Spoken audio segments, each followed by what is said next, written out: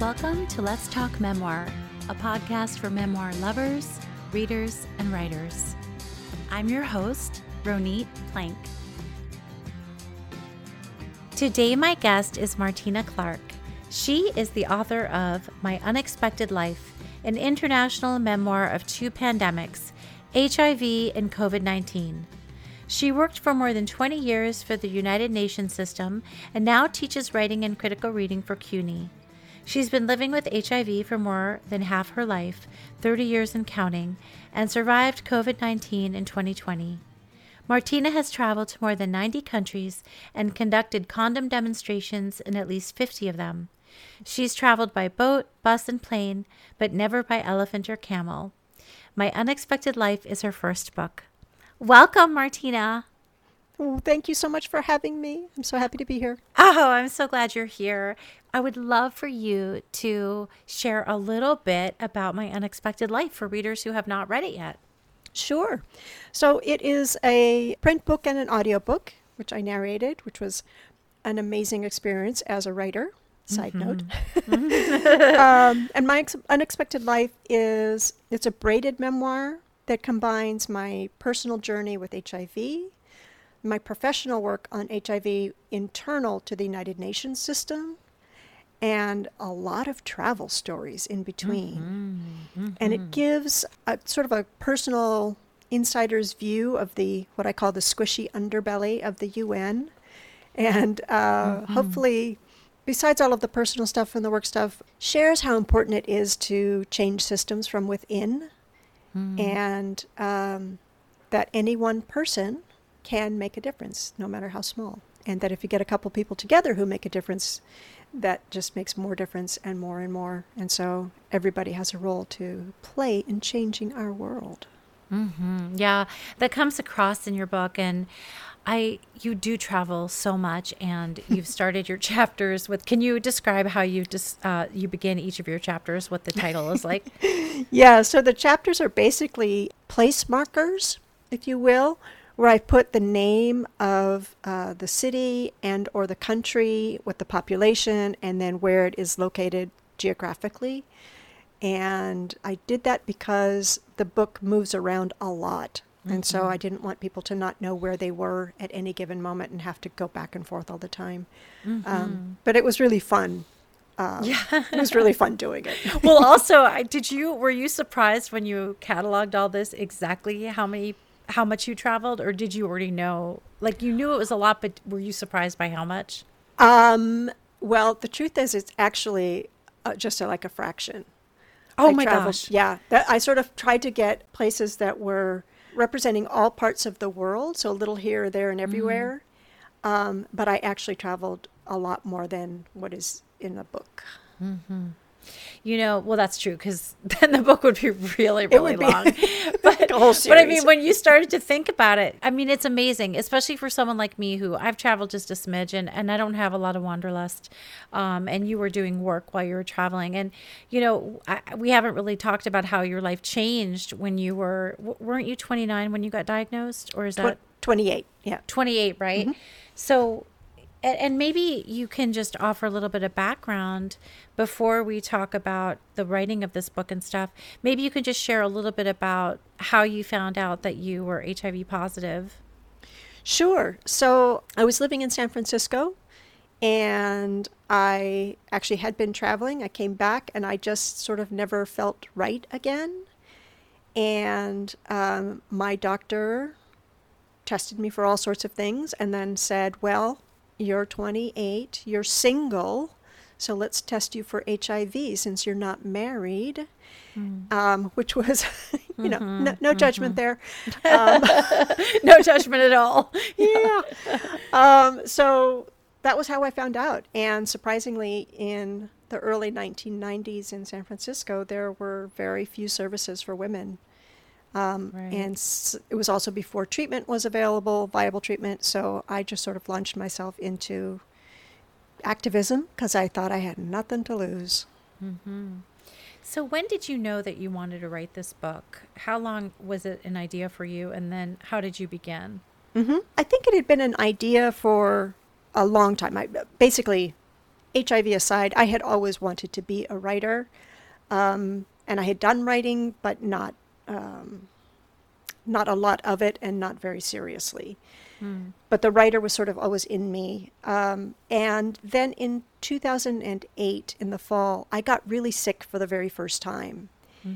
And I had never been on treatment, and suddenly my body was just failing me. And I realized that I own a little piece of the history of the response to the pandemic, because I was the first openly HIV positive person hired by UNAIDS. And I wanted to make sure that that piece of history was documented. And I knew that if I didn't tell my story, nobody else really can, because I lived it, right? And so I wanted to write it. I started just sort of piecing together travels and moments that felt important, and quickly realized that it was also a little bit more than just my story, but the story of other women who were really active in this pandemic. And our stories as women with HIV are often overlooked. So, yeah. And how long would you say, it's kind of a tricky question, because the process of writing a book, thinking about it, editing it, getting it out there, all that, it's just all involved in the timeline. But about how long do you feel it took you to write from the beginning to having it published? As the meme says, it was 87 years. But in seriousness, I really started working on it in early 2009, and it was published in October of 2021. So it took a minute. Right. And so you mentioned a little bit earlier that you did not include everything. You just gave a sort of a portion of where you'd been to. So how did you go about organizing it and structuring it? And what helped you decide this needs to stay, this has to go? When I started with the book, I started with my diagnosis, sort of those early days of what it was like, and the path that led me to activism and eventually to working for the UN. And I just sort of kept piecing more and more stories and remembering, oh, well, this happened and that's important, and this happened and that's important, and trying to find the things that were sort of unique to my story that versus just every other woman with HIV, so that it would be a very specific story and not too scattered, because of course there's so much to it. And then in 2014, I think I did an MFA at 50 years old. I gave myself the gift of an MFA, which definitely helped me hone my skills, but also gave me a community of writers, which really helped me to shape what mattered and what didn't matter, because there were things that I thought were super important, and the readers were like, yeah, we don't really care about that. We'd rather hear more about something else. And then in the end, it was actually my sisters and my nibblings, their kids, who spent a summer with me, basically the summer of 2016, and I sent them pages every week, and then on Sundays we met by Skype. This was pre-pandemic, so we were still Skyping, and they were excellent readers, and it was a little bit of a risk because I didn't know if they would just say they liked it because they like me, right? But they were actually very good critical readers, and they knew different pieces of it because my sisters are a little older than me, and then of course the nibblings are younger, so they had heard different parts of it, and together we sort of pieced together what was missing, cut a lot of what was repetitive, and they were excellent. They were really my reading team. And then when it finally got picked up by my publisher, we did another deep dive edit. So the editor, she doesn't know me, she doesn't know my story, she had just read the manuscript and liked it enough to say we want to publish it, but it still needs a little bit of work. And it had been a couple of years, so it was good to review it. And so she went through with the red pencil all over the place, but it was really helpful. And at the same time, we realized that we could bookend it with the COVID pandemic. And Right. Well, so was that sort of an add-on by the time you got the publisher? Yes. Yeah. Oh, yeah. Interesting. So whose idea was that to incorporate it? It was mine, and mostly because I had COVID also. Yeah. So it felt really relevant. Yeah. I was hoping you could read the excerpt that we talked about. Absolutely. All right, here we go. In my narrator voice. It's a very good voice. Sister, look, Julie said, as she pointed east toward the border with Kenya, where the storm was now letting loose with full force.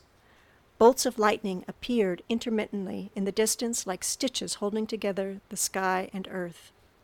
Directly above us, the clouds were scudding past to reveal a moonless sky dense with stars. A slab of glistening marble with glints of mica and scarves of galaxies streaming above. Down at our feet, and for at least the length of a football field all around us, fireflies rose out of the damp ground en masse. Indeed, it did appear as if some of the night stars had dropped from the sky and were now drifting back up into place. I stood motionless in awe, listening to thunder in the distance and the muffled rustling of the grass, as the fireflies and who knows what else resumed life post-rainfall. Despite this likely being a common occurrence, my Ugandan sisters clearly enjoyed nature's performance as much as I did. The women smiled, pointing at constellations, speaking softly in the local dialect. They spoke English, Swahili, and Luganda, all of which had been used at the conference, but this was a language I'd only heard amongst them. Eventually, we returned to our cots, but now, all fully awake, we chatted about life and love and the reality of living with HIV as a woman. At some point, I brought up dating. All of them happened to be widows who, most likely, had been infected by their husbands. But as is often the case, they'd been blamed for bringing the virus into their families, and when their babies had been born HIV infected. Some children died within a year or two. Me? I am so happy to be single at long last, Julie said. Financially, things are more difficult, but emotionally, I finally feel free. Me too, added another woman, then another. They spoke quickly, one cutting off the next, about how their marriages were expected, not necessarily desired, and at times abusive, so when their husbands had died, they were often relieved of the duty to serve and obey them. Being widowed allowed them a chance to reclaim their power. Being widowed by AIDS gave them a chance to speak their truths and become activists. Like so many of us diagnosed in those earlier years, we felt we had nothing to lose and everything to gain. If not for ourselves, then at least for future generations. It is so much easier now because nobody expects me to be someone's wife, one woman said. I no longer belong to anyone. Someone else said, because we are widowed and everyone knows it is from AIDS, we get to just be alone for the first time as adults and to only look after our children. It is hard, somehow easier. Another added, sex got me into this problem, so honestly, that is the last thing on earth I want now. I want freedom, not more illness, not more death. It was surprising to hear them speak so candidly, but also understandable. Hearing them vocalize their feelings about being single afforded me a deep sense of comfort and relief. When I had begun to navigate my own reality, a few surprises removed some of the societal pressures in my life as well. People assumed, for example, that now I would never have children. Effective mother-to-child prevention of HIV was not yet available. In North America, a positive woman choosing to get pregnant, this is in 1992, was tantamount to a murderess in the eyes of many. Once, soon after my diagnosis, a well-intended friend brought up the subject as we cleaned up after a meal. So, I just want you to know that if anything happens and you have a baby, she said, drawing a serving platter, that I'll help. I mean, I assume you'll do everything to avoid that, but just in case it happens, I will step in. And what exactly does that mean? I asked, stacking glasses in the top rack of the dishwasher. I'll raise the baby for you, if you won't be able to, if you die. I don't remember my answer. I think I tried to look appreciative, knowing that by these comments she'd only meant love and kindness, and was unaware of how much it hurt to be reminded that I was now considered unfit to bear children. And so, like many others diagnosed in those early years, I mourned my presumed loss of the experience of motherhood. Next on that list was the notion of marriage. Who would ever want me? A broken model when they could find someone healthy who could give them children. I was born in an era when marrying a reasonably good man was the prime measurement of a woman's success. At the time of diagnosis, however, having been given a life expectancy of about 5 years, I was pretty sure that knocked me out of the running for anything even vaguely resembling a long-term relationship. In some strange way, though, those losses were not entirely awful. On many levels, like the women in Uganda, I felt liberated by no longer being expected to fulfill those roles imposed by society. Dating is complicated at the best of situations. Dating with HIV, I suspected, would be far more difficult to navigate. So I gladly put that low on my wish list. If science came up with a cure or a way to keep me alive longer, and either children or marriage happened, well, then I'd figure it out. It was cathartic to reorder my priorities. I found an inner strength I hadn't even known I possessed. A deep peace and purpose in the rewards of the activism and work that was consuming more and more of my time. Like some students who forego relationships to focus on their studies, I too felt driven to concentrate my energy on fighting. I'd found support and solidarity in the new sisterhood I'd been welcomed into. Certainly not a group I'd sought to join, but once I had, they became my pillars of strength. Just like those women that night in Uganda, all I was expected to do now was fight to stay alive. With each passing year, I threw myself more fully into activism and learned to be happy with myself, fully at ease in my own company, while always trying to stay one step ahead of the reaper. Honestly, for the time being, that was enough. Thank you. So you've traveled and worked for UNICEF and the UN and done so much work in activism. Do you miss this period of your career and life? I do not. I have zero regrets, but the travel was exhausting. And it really was, my life was travel. And so it was rewarding. I felt good about what I was doing. I had extraordinary experiences, but it was hard to have a life in wherever I lived. And it was just physically really taxing and emotionally as well, because I was always sharing my story and putting myself out there and being vulnerable. And it just sort of wore me down. I really do not miss it. I don't miss the travel. The only travel I want to do now is to see people, and I'd like to see the Northern Lights. That's about it. And as for the activism, I feel like I'm still doing that through my writing and as a writing and public speaking instructor. I teach high school kids, students taking college classes early. And so my goal each semester is to help them find their voices and amplify them, both on the page and in speaking, because what they have to say is really, really important, and they're the future leaders of the world. So I'm sort of shaping young activists. You leaned really hard into activism. I don't know that everyone in your situation would have done that. That was a choice that you made, and you basically put on the entire cloak of an activist. This was your life. And do you feel, aside from the travel, which became very tiring and hard on your body, did you feel like this was the right choice, or did you ever resent it? In hindsight, do you ever feel like, had you felt differently about yourself, you might not have felt compelled to be an activist? Or do you think that it was always something you had leanings toward? That's a great question. I think it was always in me. I think there was always an activist in me in little bits and pieces, and I just sort of channeled it all with the diagnosis. And I don't think I would have done it differently. I think that it gave me a sense of purpose. It made contracting HIV feel like it was somehow served some benefit, even if it wasn't what I wanted or was great for me. It served a bigger purpose. And my late 20s, I had a couple jobs here and there, but I was still a little bit unclear on what I wanted to do or be in life. And it tethered me to something that mattered.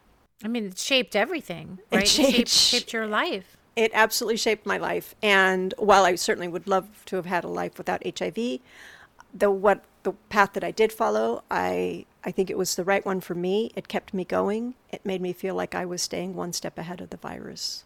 And I think placing your story in time is so important too. In the book, you wrote that of a funeral for a friend in San Francisco, quote, a day later, maybe two, I can't recall, I attended his funeral in the Castro district. Most Holy Redeemer was one of the few churches that welcomed the LGBTQ community and embraced HIV people.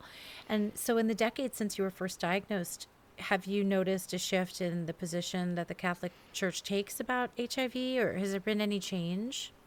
So to answer that, I can do it sort of in two parts. As a person who was raised Catholic, I haven't really been involved in the community for decades and decades and decades, since I left my parents' house after high school, basically. I do get the sense from other people who are still involved in the Catholic Church that it's much, much more open-minded and relaxed, and certainly under this current Pope, he's pushing the limits a little bit each time he states something new.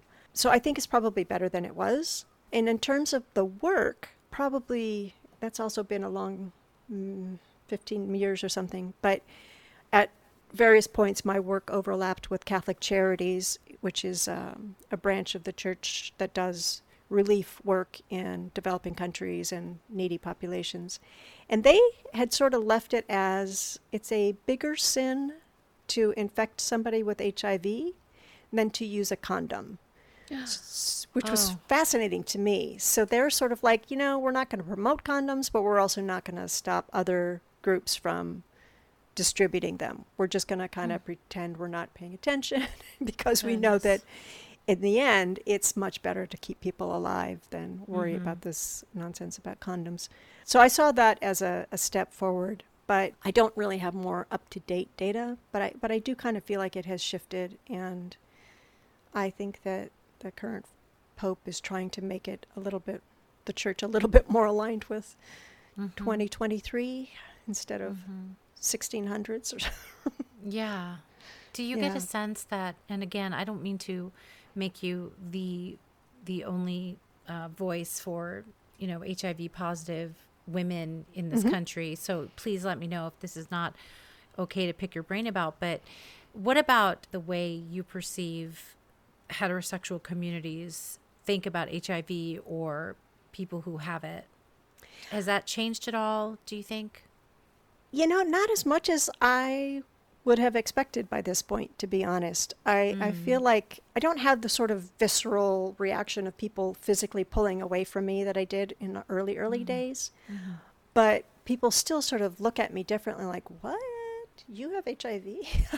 How's that possible? You're not a gay man. So I think that in North America and Europe that there's still a warped perception of who has HIV. But the very sort of immediate reaction that people have tends to be much, much more mild than it used to be. So it's, yeah, I just really, it's so interesting. I'm taking a pause myself here because right now I kind of understand the place HIV has had in our history, and there's a little bit of perspective there. But I really have to stop and embrace the idea that you were at the beginning of this, like, dawning awareness that women had it and that you were like the poster child. And the burden of that, the pressure, it's heavy. Yeah. Yep. No arguments on that. It was a lot, and I just sort of felt like, I had a tricky role to play because I wanted to make sure that I was forever raising issues regarding women and HIV without like trying to take away somebody else's voice who could speak for themselves. But at any point when other women with HIV couldn't be in the room, I felt it was my duty to speak up always. And I still do, basically. This leads right into the idea of shame that I wanted to touch on, because it does play a significant role in your memoir. And you talk about how it pervaded your life, both from your family of origin and HIV. And I sent you an excerpt from page 68. I don't know if you happen to have that. It's a paragraph, which I'm happy to read unless you have it near you. I can read it. Yeah, it's from the My Worlds Had Collided. Sure, so let me read that. My worlds had collided. I cried for days until my grief shifted to anger. Shame, like death, was a familiar emotion. I'd been reminded regularly, as we kids all were, that we were the cause of our mother's misery. She should never have had children. She was talented and extremely intelligent, but maternal she was not. She managed as best she could, but never developed a filter for voicing how much she resented having to care for us. Each child heard a different version of how we had ruined her life, but we all got one. Thank you. What is your experience with shame now and your sense of caring for yourself? So, my mom, who sort of instilled a lot of that in us, probably not intentionally, but did, she has since passed away, and I feel relieved in many ways because I think she was an unhappy person, and so she's not miserable. But also, I feel like I don't have to meet her standards anymore, and I never really did, but it took her passing to sort of allow myself to lift that veil. But I still, it's really deeply ingrained in me, and I definitely still feel it. And I think that I feel that if I'm not doing something of service for other people, that I am not worthy, which is convoluted and not healthy, and I'm well aware of that. But I still don't know how to totally get over it. But I also know that doing things to help other people and make the world better is not a bad thing. So if that's what it takes for me to feel good about my contributions to the world, then I think there are much worse situations I could be in. So I'm, I'm okay with it. I'm like at peace with this is who I am.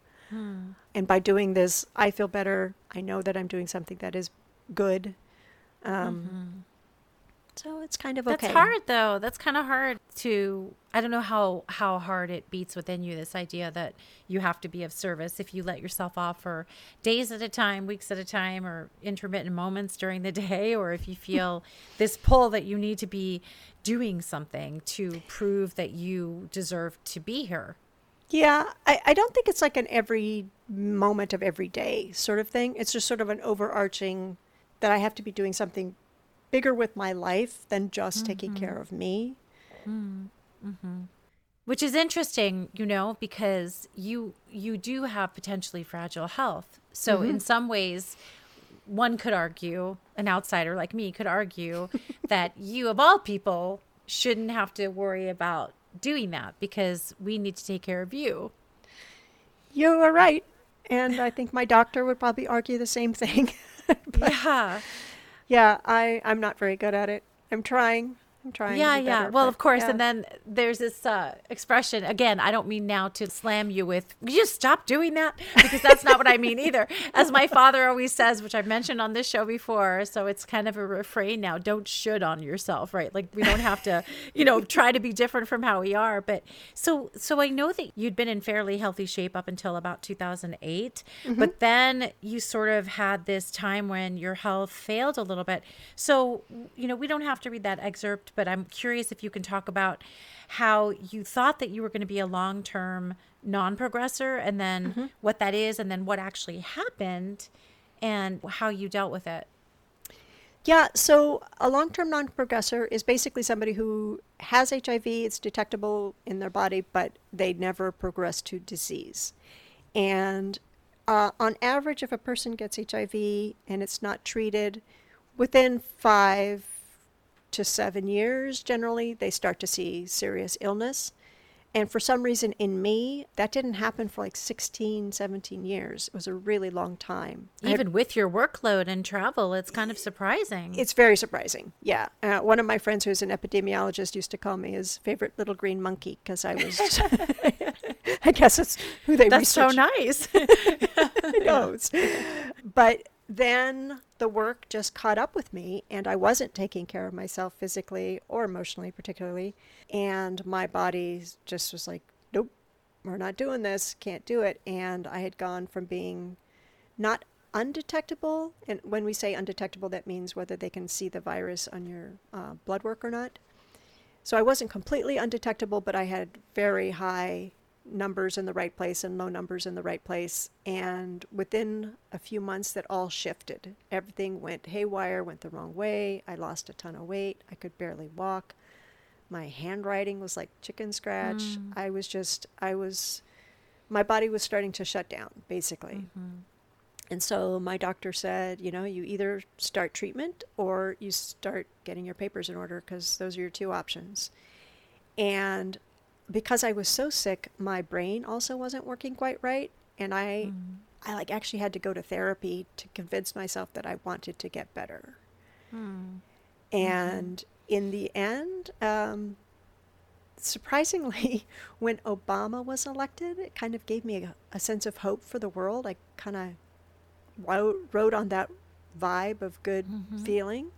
That helped a little bit. And then I thought long and hard about my sisters, my siblings' children, and I'm like, yeah, I really want to be here to see what those people become, because they're such fascinating young individuals. And those are the two things that sort of got me to get over myself and start treatment. And also, then they were the people who helped you with the book, right? I mean, they were there for you. Exactly. Yes, that's so true. I didn't even put that together, but you're right. Yeah. Yeah. And then the COVID, you did get COVID. And what year was it that you got COVID? I am a virus overachiever, so I got COVID right at the beginning. Oh my gosh. Were you afraid? I was, I was afraid and not afraid. Like, I think I probably was not as afraid as some people because I'd already been dealing with HIV for so long. On the other hand, I currently live in New York City, and the city was Yeah, I've heard. Horrible, horrible scenario, and it was really frightening because the city was quiet, and New York is never quiet. Yeah. And I was sort of sick enough that my doctor was really concerned, and they called me, I think, every day for a month. Wow. But they also said, if your lungs are not killing you, don't go near a hospital. So I just stayed home, and like everybody else, we were on serious quarantine lockdown. And I really thought that I had a mild case. And compared to the people who didn't make it, obviously I did have a mild case. And my lungs were never really damaged. I definitely felt the pain, but not like a lot of people who are still dealing with those sorts of respiratory problems. But what happened was my left eye, I developed an epiretinal membrane on the back of the eye, but because it was during COVID lockdown, I didn't get it seen until the end of 2020, by which time it had done permanent damage. So I now see things two different sizes, and I have a permanent squiggle when I look at things with my left eye, so it has become really hard for me to read. Oh. And grading papers is really hard. Oh, goodness. So was this something that happened because of COVID? Yeah. And then untreated, it just stayed? Yeah, exactly. So eventually I had surgery. I've had 2 surgeries on my left eye. But basically, the best anybody can come up with is that because of inflammation in my head is how that happened. And I also have a headache on the left side of my head. Like if I part my hair, that's where about it is. It's just a little stretch of head on the left side, and it has hurt for the last 3.5 years. It's never gone away. And it's not bad enough that I can't function, but it's always there. Oh, man. Yeah. I'm so sorry about that. It's a lot. It's a lot. It's a lot. And it's really weird because, it's sort of like, how did I manage 30 years with HIV and then COVID, Yeah. Like an HIV superstar, but then COVID kind of, Yep. That's really, I'm sorry about that. There's so much fallout. But look at how productive you are despite all that, because you're teaching too. Yeah. What are some of your favorite memoirs? What memoirs do you turn to or helped you during the time you were writing yours, or that you recommend? So I have a list of about 4,000 memoirs, but maybe just give me four or five right now. But I narrowed it down. One that I really love, and some of these are older. I think they're worth revisiting. One is "You Don't Look Like Anyone I Know" by Heather Sellers, and she writes about living with face blindness. So she doesn't remember what someone's face looks like the minute she turns away. And it's fascinating, and it is beautifully written. I also feel like everybody should read So You Want to Talk About Race by Ijeoma Luo, which is sort of a mixture of memoir and how to deal with race. And she writes it from the perspective of being mixed race. So she grew up with a white mom, but she definitely looks black. And so she sort of gives everybody tips on how to navigate these conversations from her experience in life. And it's wonderful. More recently, the Madman in the Woods by Jamie Gearing, which is about the fact that she grew up next to the Unabomber, Ted Kaczynski, and that is beautifully written and so interesting. Yes, she was a guest, actually. Awesome. She's amazing. And then the most recent ones I've read, Madeleine Albright's memoir, Hell and Other Destinations, which is a really fabulous book, and I learned a lot about like women in politics, which I loved.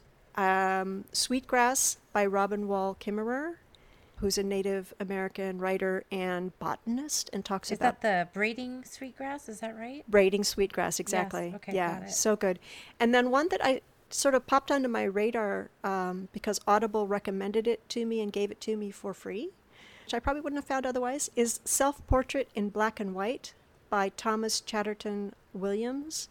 And it's another perspective on race that just totally blew my mind open. I hadn't considered half of the things that he has written about, and I've read a lot of books about race, so I love that one. Oh, and great. I think the thing that I like most about memoirs is when they take me somewhere else, to a part of some other part of the world that I don't know about, or an experience that I have never had, and that's... Yes. For me, it other locations are great. And also if I feel like I've been able to embody just a little bit or a lot, the writer's experience and what they've sensed and, felt and what it was like to be in their life. So what advice do you have for writers working on their memoirs? So my advice is tell the whole story, get it all out. And don't worry about fixing it yet. Just like get it out. And that I think is the hardest part, because we get so like, oh, but if somebody's feelings are going to be hurt, or should I write about this, or I don't know if it's too much. Just get it out like nobody's going to read it except for you. Because if you don't, then you're going to hold back. And then I think that after you've gotten through all of that, then you work through the shaping of it. And you'll see where maybe you need to dig a little bit deeper. Some things that repeat, you could cut it, things like that. And then I think the other thing that's really important, at least it was in my experience, was having a handful of people you really trust who will give you honest feedback. Not just, oh, I love it, it's great, keep working on it, but actually say, this is lovely, but, or I want more of this, or that part is just not working for me, and here is why. Because we all think that in our mind it all makes perfect sense, but without the readers, you don't know if it's actually been conveyed effectively. So it's really important to have some people reading along the way, because ultimately you're writing the book for somebody else to consume as a book or an audiobook. We need those readers. We need the early readers and the readers' readers.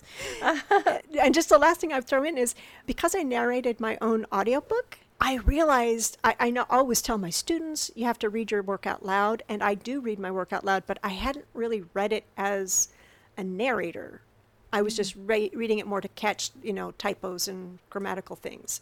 Whereas reading it as a narrator, I realized, the cadence of a sentence, or repetition, or alliteration, when it works, when it doesn't work. And I think that had I read the entire thing out loud, with it, thinking like, how's this going to be as an audiobook for somebody, I would have made more edits. Oh my gosh, reading aloud is so helpful. Yeah. I remember recording my audiobook for my memoir, and the director that was there pointed out a couple of issues, like you've got typos there, and then I realized I was repeating words and sentences. So definitely, Yeah. I mean, repeating like the same verb maybe or something like that. So reading aloud is so helpful, definitely. And I think what you're also saying is that when you read it like a narrator, it was more performative. And so you really got the sense of how it could be received. Exactly. Yeah, you're not just at your desk. Like sometimes I'll print it out and I'll be like, blah, blah, blah, blah, blah. But that's not going to do it. Yeah. Okay. And lastly, Martina, where can people find you? So the easiest is my website, which is martina-clark.com. And then I'm mostly just on Instagram these days, and it's at Martina Clark Writer.